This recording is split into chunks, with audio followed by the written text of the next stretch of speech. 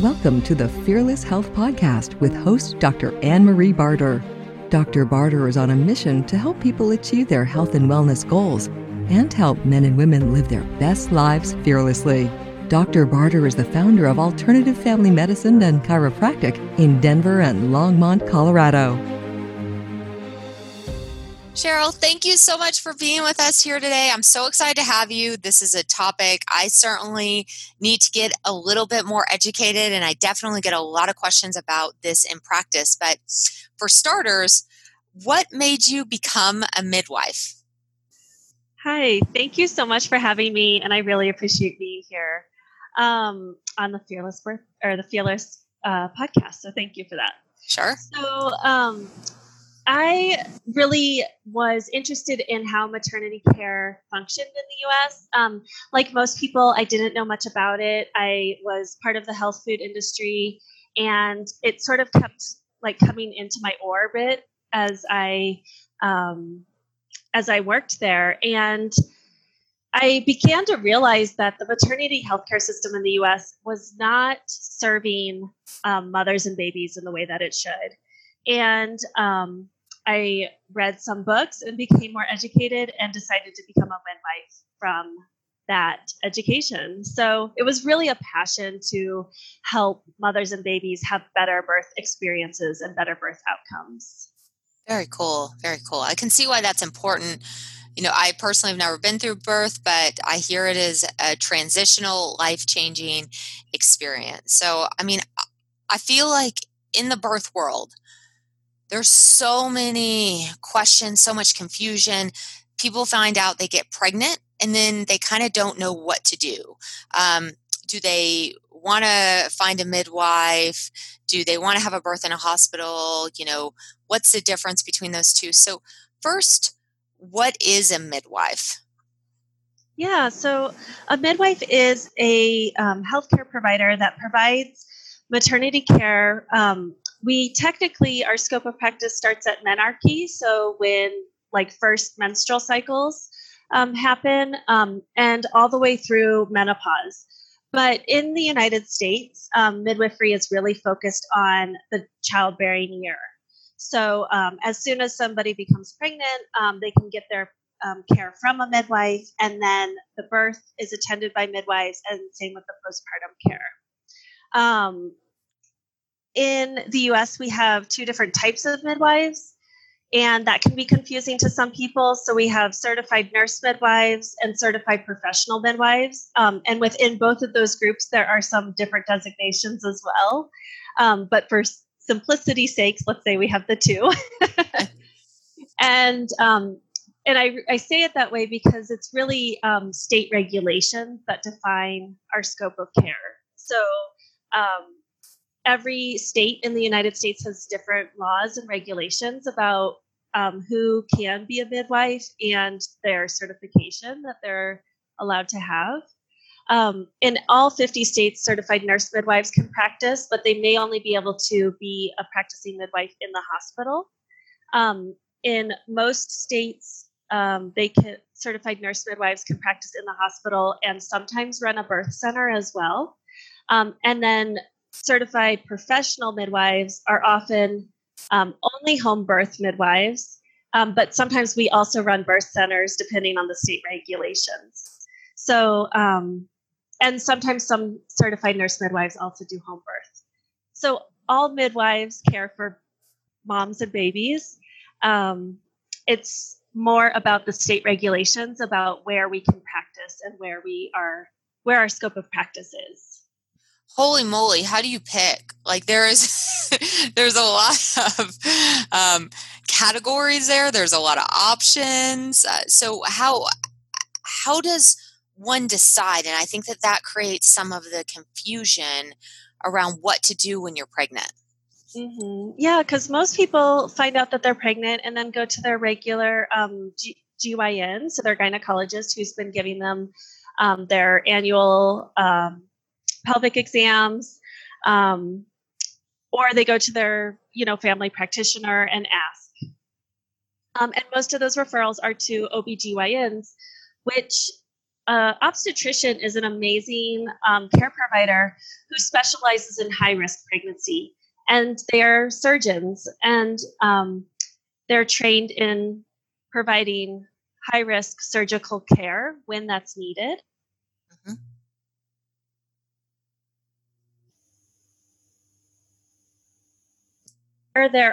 If there are midwives around you. So before even looking at hospital, birth center, home birth, are there even midwives near you? There might not be. And that is a huge problem in the US. And that's why our rankings in the world aren't as good as some of the other industrialized countries, because the countries with the best maternity healthcare systems have midwives that run the labor and delivery, like childbearing year, and then they refer and use co-care with obstetricians when that's necessary.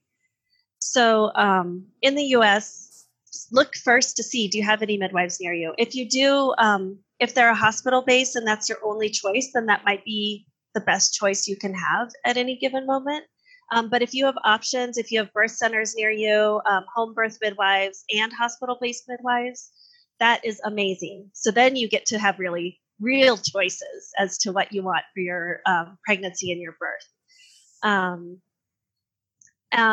One thing to look at is your comfort factor, and then another thing is your physical risk factors. So, yeah, we can talk more about that as well. But Sure. First looking to see, do you even have midwives near you? And if you so, then if you only have a small percentage of midwives, then really that's where you're going to go. Okay. So first question is, all right, so let's say someone is a high risk pregnancy and they really need to see an OBGYN. What makes that a high risk pregnancy that really should only, they should not seek out a midwife potentially? Sure. So there are two categories. So one is if you have pre-existing health conditions beforehand. So type 1 diabetes, type 2 diabetes that is being controlled through medicine are predispositions. Hypertension that isn't being controlled, previous heart conditions, strokes, blood clotting problems, those can all be pre-existing conditions, and those would be situations that you want to have more of a high risk type of monitoring. Sometimes conditions develop during pregnancy, and skilled midwives are able to spot when something is developing. And I actually think that our care is even more attentive and acute than a lot of the hospital-based practices. Mm-hmm. Most midwives practice where we do a continuity of care. So we have one provider for one patient. And with that patient or client, we see them throughout their whole pregnancy. So if there's even a variation of their normal state, that's something that I'm usually pretty attuned to, and most midwives are pretty attuned to, that we're like, well, that's a different way of being, or like your blood pressure is higher than it usually is, even though it's not out of range. Let's see if we can bring it back into a normal state, into your normal state. So it's even not just like a normal state. It's like, what's your normal? Let's start there. And if that happens, then usually what happens is we transfer care, or some midwives do have co-care privileges at the hospital. So, for example, the state regulations that I have, I'm not allowed to deliver twins, unfortunately. Hopefully that will change in the future. But one of my clients was diagnosed with twins, and so she went to a hospital-based midwifery practice. And I was no longer her care provider, and they became her care providers. So it just kind of depends on what comes up. As midwives, we're always trying to bring people back into like a normal pregnancy, a normal birth, a normal postpartum. And that can look different for a lot of different people, but we're always restoring health, like always looking to be as healthy as possible. So twins was my first question on it. Something that could develop during pregnancy. Is that like, something that could be outside of the scope? So thanks for covering that. My second one is if you have the cord wrapped around the baby's neck or if the baby's breech, how are those two situations handled? Yeah. So twins and breeches, I'll start there because those actually are different in every state. So some states in the U.S., you are allowed to do twins and breeches. And so you really want to get to know your care provider and have a lot of intuition and trust with your care provider, whoever that is, whether it's hospital-based midwives, birth center, or home birth. So like the state of Washington, Utah, I believe Texas is also allowed to do twins and breeches at home or in the birth center as well.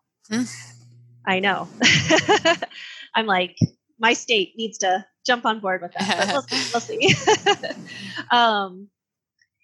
So the cord wrapped around the neck, this is such a common thing that happens. It's about 1/3 of pregnancies where the baby will have the cord wrapped around their neck in some way. I've even seen it where babies will have it under their arm. The cord can get wrapped all over their bodies. And so what I usually tell my clients who ask about this is the cord wrapped around the neck is actually one of the safest places for it to be during birth, which is surprising. Yeah. Yeah, we don't usually think of something around our neck as like being the safe thing. But if you think about it, the baby is tucked in, and this is actually a little bit of a gap of a space when they're being born. So as they come through the birth canal, it actually prevents the cord from being compressed as they are born. And so it usually isn't discovered until either the birth of the baby, or sometimes we can hear it in the heart rate when we're listening to the heart rate during the labor. And what we do is we unravel the baby at the birth, and they're usually quite happy about it, and things go on. How funny. I think that must have changed. I guess must have changed since I've been in school and learned OB. They were like, this is an emergency, whatnot. So I wonder if things have like just totally shifted, or the way they're teaching it, or maybe my program in particular, but I wasn't that interested in obstetrics anyway. So there was that. Yeah. No, it's only an emergency if it really is an emergency. And so if the baby can't come out because they can't breathe, yeah, then, we do have the ability to cut and clamp the cord right as they're being born. Sure. But usually we just kind of like tuck their heads in and they flip out. It's like a technique. It's kind of hard to describe over audio or online, but sure. It's something that we teach all the midwives on how to do to give birth with a baby with a short cord. And occasionally I've seen a cord that will actually just break. And so we clamp it right away as soon as we catch that. Awesome. I'm going to hit all of probably the misnomers that you get asked about. So is the mortality rate with, birthing a baby higher with midwives or in the hospital, or how are those statistics? Yeah. So we have a really amazing collection of statistics through the Midwives Alliance of North America. There's a statistics project that collects out of hospital statistics. So they do birth centers and home births. To participate in that is voluntary for midwives. So I participate in it because I think it's important, but not all midwives do. And it's really the only data collection that we have that's solid, good data collection. Sometimes people try to do data collection over birth certificates, but that isn't very valid because the birth certificates could be entered wrong. Anyway, there's a whole statistics. We could take a statistics class if we wanted to. But the thing about the statistics is that it depends on the state, but about 1 to 10% of babies are being born out of the hospital. And so it's hard to compare apples to apples. And in addition, in the hospital, I'm not going to take somebody who has had a previous history of heart disease or stroke or something like that. And that could be a complication that winds up, not working out for the mom and baby. So that's out of my scope of care. And so I'm already risking out people that have a higher risk. I will say that as midwives, we have very low mortality rates. And we often are able to catch something before it becomes a big problem, especially in states where we can access higher levels of care when needed. So if we need to transport, we do, and we go into the hospital and we get the care that we need at that time. So I don't know if that really answered your question, but yeah, it did. Okay, it's hard to compare apples to apples, is what I'm saying. But in general, the U.S. is lower in the world for maternal mortality and infant mortality. And so we have a lot of improvement we could do. And I believe that midwives are the answer to that improvement. So incorporating us in all the levels of the maternal healthcare system. Okay. And I think, one of the biggest, common questions is, how much pain am I going to be in? And, what is going to be done about that potentially in a home birth, so how is pain managed per se in a home birth? Yeah. So we definitely have our techniques at home. Water is a big one. We often use water either in a birth pool or even just the shower or the tub can be really nice. The thing that's really different that, again, makes it sort of hard to compare apples to apples is that in a home birth setting, you will have had the same midwife with you throughout your entire care. Whereas if you're going to a hospital-based care or a group practice, you're going to meet maybe 10 to 15 different obstetricians, maybe 10 to 15 different obstetricians and midwives. And so maybe you'll even see them just once, or maybe you never met that person. And it's highly unlikely that you've met the nurses who are going to be on staff. And your nurses, when you're in labor, are really the people who are caring for you. You may not even see your obstetrician or midwife until you're pushing your baby out. So that's already one difference, is that in a home birth, and usually in a birth center setting as well, your midwife really, really well. You've had hours of conversation with this person. They've gotten to know you. And so there's a deeper level of trust and comfort with that. Mm-hmm. And so when you have that deep level of trust and comfort and you go into labor and the people around you are people who love you and care about you and your well-being and your baby's well-being, that already creates relaxing hormones. And so we do everything we can in a home birth setting to reduce the stress hormones, and stress hormones can increase pain. So we're already, surrounding this person with like love and comfort, and it's your own home usually. And so you can like do whatever you want, if you're like, I want to go outside and take a walk or water my plants or, go play in the garden or whatever it is, like you can do that during labor. There's a misnomer that like labor is really hard and intense the whole time, but it's not. It's a rhythm. There's like, it's a totally different time span of labor. So you can do anything for 1 minute, and that's usually the longest that you'll experience a contraction. So there can be a buildup and then the contraction and then a release. And then you get a break between that. And we really, capitalize. We really like capitalize on those breaks where we're like, okay, now relax, breathe, let your body catch up with itself. And so at the peak of when you're about to give birth is usually when it's the most intense. And we have so many tools and resources to help manage and cope with the intensity of that 1 minute contraction. And so that's really how we manage pain at home, is that we surround you with love and comfort and care, and give you all the tools that we have. If that's hydrotherapy, if you like that, you could be in your own bed, you can pet your animals. Like, it's just a different experience than to be like, okay, I think I have to go to the hospital. Oh, I go to the hospital, they come in and check me, they leave, they come back, they look at the monitors, they come in and check me, they leave. Like, that's a totally different experience than me being like, okay, I'm going to take your vitals and then I'll hang out and help you breathe for the next 2 hours, Yeah.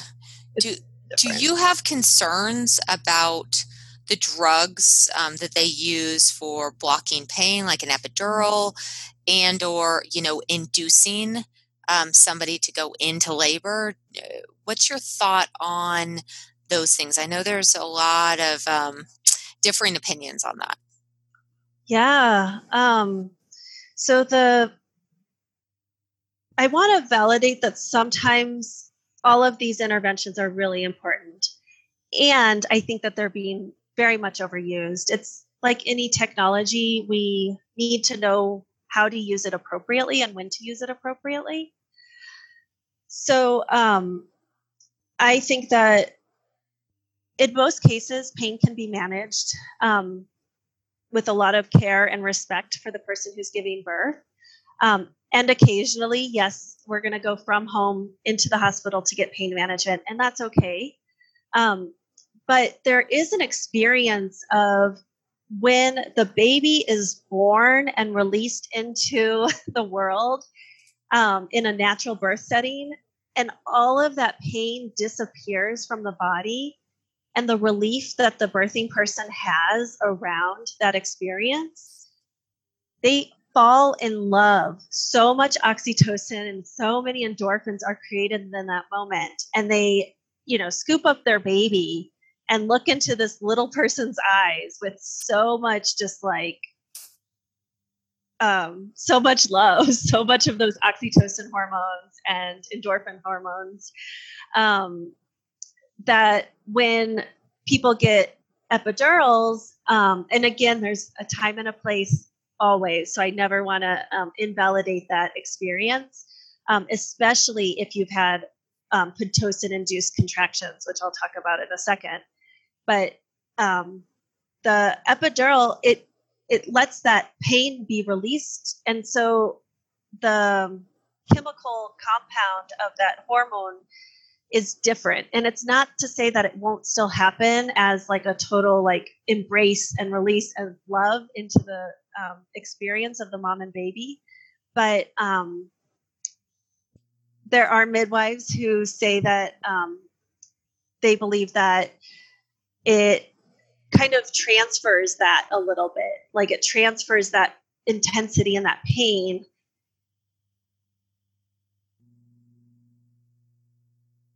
and the anesthesiologist and the people that kind of like made the pain go away, if that makes sense. Again, it's a little bit esoteric, it's a little bit theory. And again, I have definitely been in cases where an epidural was the right choice at the right time. Sure. Yeah. And then, go ahead. No, it's okay. If you have Pitocin contractions, like those are not normal. Those are not like normal contractions. And so being induced will increase the chances of an epidural, and that's okay. I actually think that if we're going to intervene, usually it's a whole cascade of interventions, and it's kind of like treating chronic disease. If you're going to intervene, you kind of need to keep intervening to like mitigate the other effects. And so getting contractions started with Pitocin is very effective.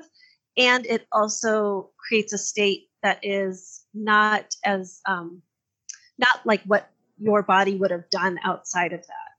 So I definitely think that that's probably part of that package usually. And with Pitocin, is there more tearing?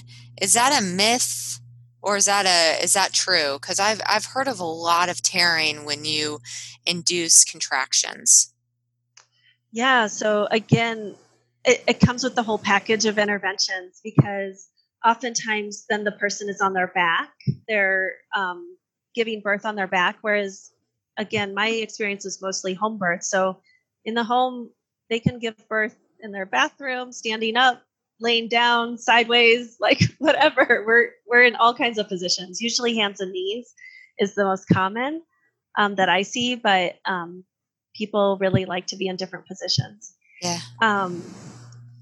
And so if you're on your back, that can increase tearing. Although in some home births, I've seen people choose to be on their back and it did not increase tearing. But that, again, it's a different Mentality. process. Yeah. Yeah, because they're choosing it. They're like, actually, this is the best position for me to get my baby out.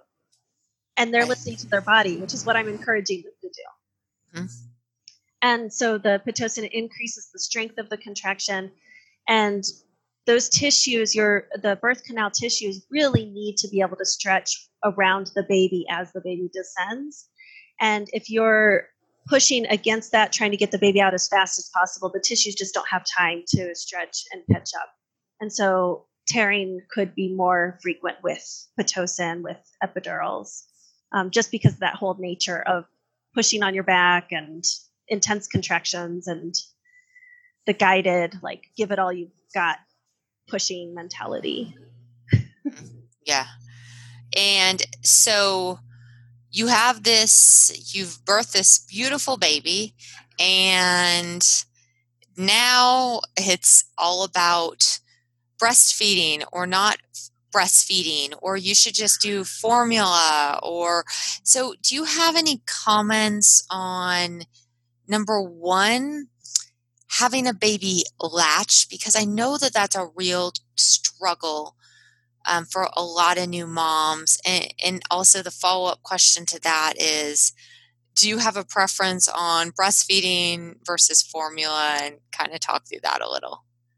Sure. So again, at home, we're not rushing the breastfeeding relationship.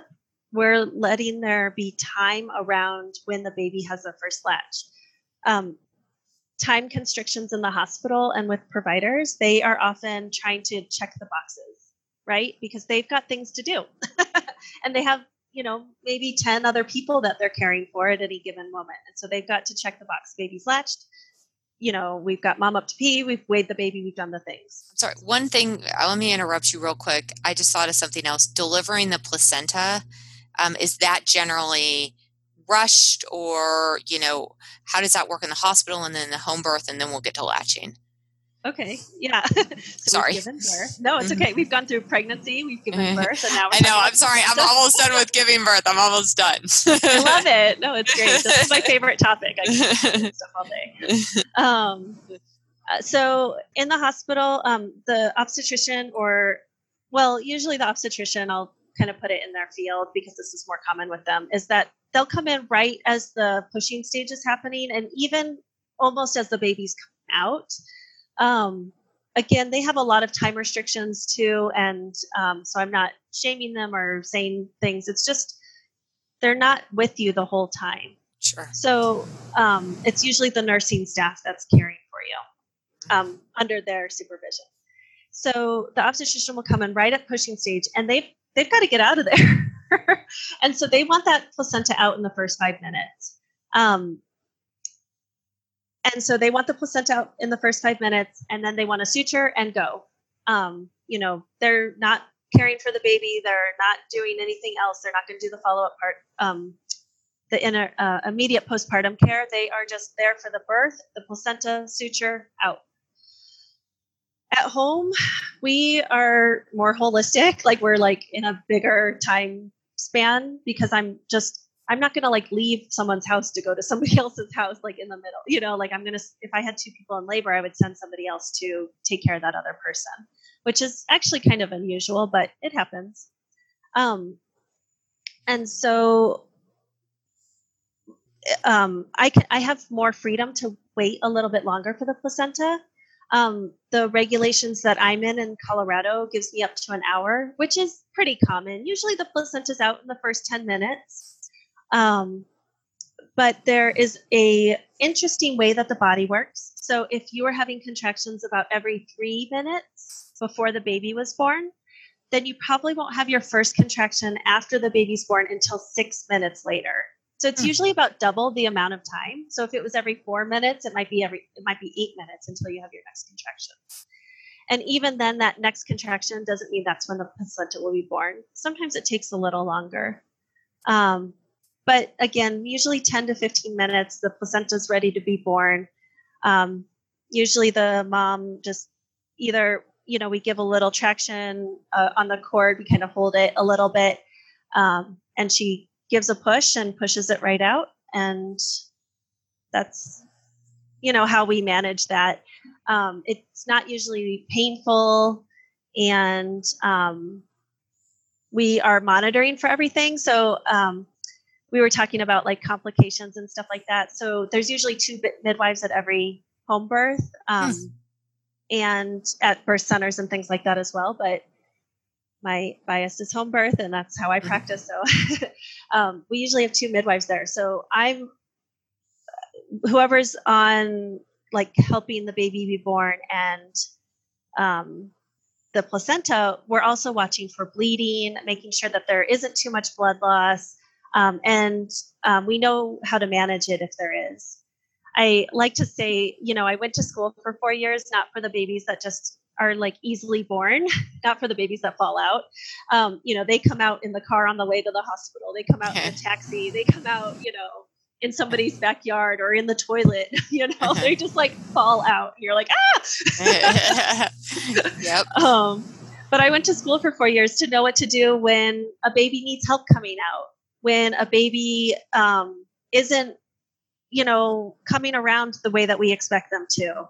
I went to school to understand what to do in those emergent situations and when I need to take action, when I need to sit back, and when I need to go to somewhere else. So those are all part of the training of being a midwife. Awesome. All right. So good. We've delivered the baby. Now let's go to, you have to try to get that baby to latch. And that's tough, right? I think a lot of people struggle with this. So I'm really curious to hear what you have to say about this. Yeah, a lot of people do struggle with this, and I have a lot of heart for that. But as a midwife, in the setting that I practice in as a home birth midwife, we give that mom and baby time. And so we're not trying to force the baby on the breast right away. The baby will show when they're ready. And I've seen when I was a doula and helping people have their babies in the hospital, I've seen babies need like an hour before they were ready to start nursing. But those nurses, they were like, no, you got to get your baby to nurse right now. And so they were trying to, take the nipple and shove the baby on. And that baby was not having it. And I had a client a doula client who actually smacked the nurse's hand because the nurse was just being so vigorous trying to get this baby to latch. And we were both like, no, it's okay. Give the baby time. They just were born, for goodness sakes. They practice how to nurse inside the womb. So they have a memory of it. They know how to do it. They practice it. They stuck their thumb in the womb. They make nursing motions in the womb. Give them a minute. So when they come out, they'll show signs. They'll start chomping their lips. They'll, they'll start responding to cheeks. If their cheek is being rubbed, they'll move their head towards the cheek. And so give them a minute to like collect themselves as well. And then when that time comes, get them close and let them explore. Again, this is a new situation for them, and it might be a new situation for a first-time breastfeeder. And so just have some space around that transition, I guess, is what my advice is. And then also find people that can help. So a lot of hospitals are now becoming breastfeeding friendly. They usually have lactation consultants on staff. As a midwife, I have a lot of breastfeeding training. And it's not everything. And so if I have some complications that I'm not sure about, I'll refer out to other people, lactation consultants and things like that. And so, just really, again, honoring that time and then finding the support that you need as it goes, because breastfeeding on your day 1 or even in the first hour is going to look different than day 3. And that's going to look different than week 1, week 2, week 3. So you guys are in a moment of, you and the baby, speaking to all the pregnant people out there, are in a moment of transition. And I hope that your care provider holds space for that transition and gives you the best advice and the best guidance possible during each of those transitions. Because it's not just like, I've got it. It's a process for everyone and for every baby. Totally. And do you, I know what my take on formula is, and I could just rap about this for a little bit, but I'll just leave that question to you. Breastfeeding versus formula feeding. Yeah. There's nothing like breast milk. Zero, hands down. We cannot formulate anything that is exactly like breast milk. So if somebody cannot breastfeed or chest feed at all, then what I would suggest is to have breast milk available at least for the first week or 2. And if you could even longer, then to do supplemental breast milk. Formula is something that if it's absolutely needed, then do it, right? Like feed the baby. Yeah. Your babies need to be fed. They're, not going to tell you that they're hungry, not like a toddler. You have to keep them hydrated and fed.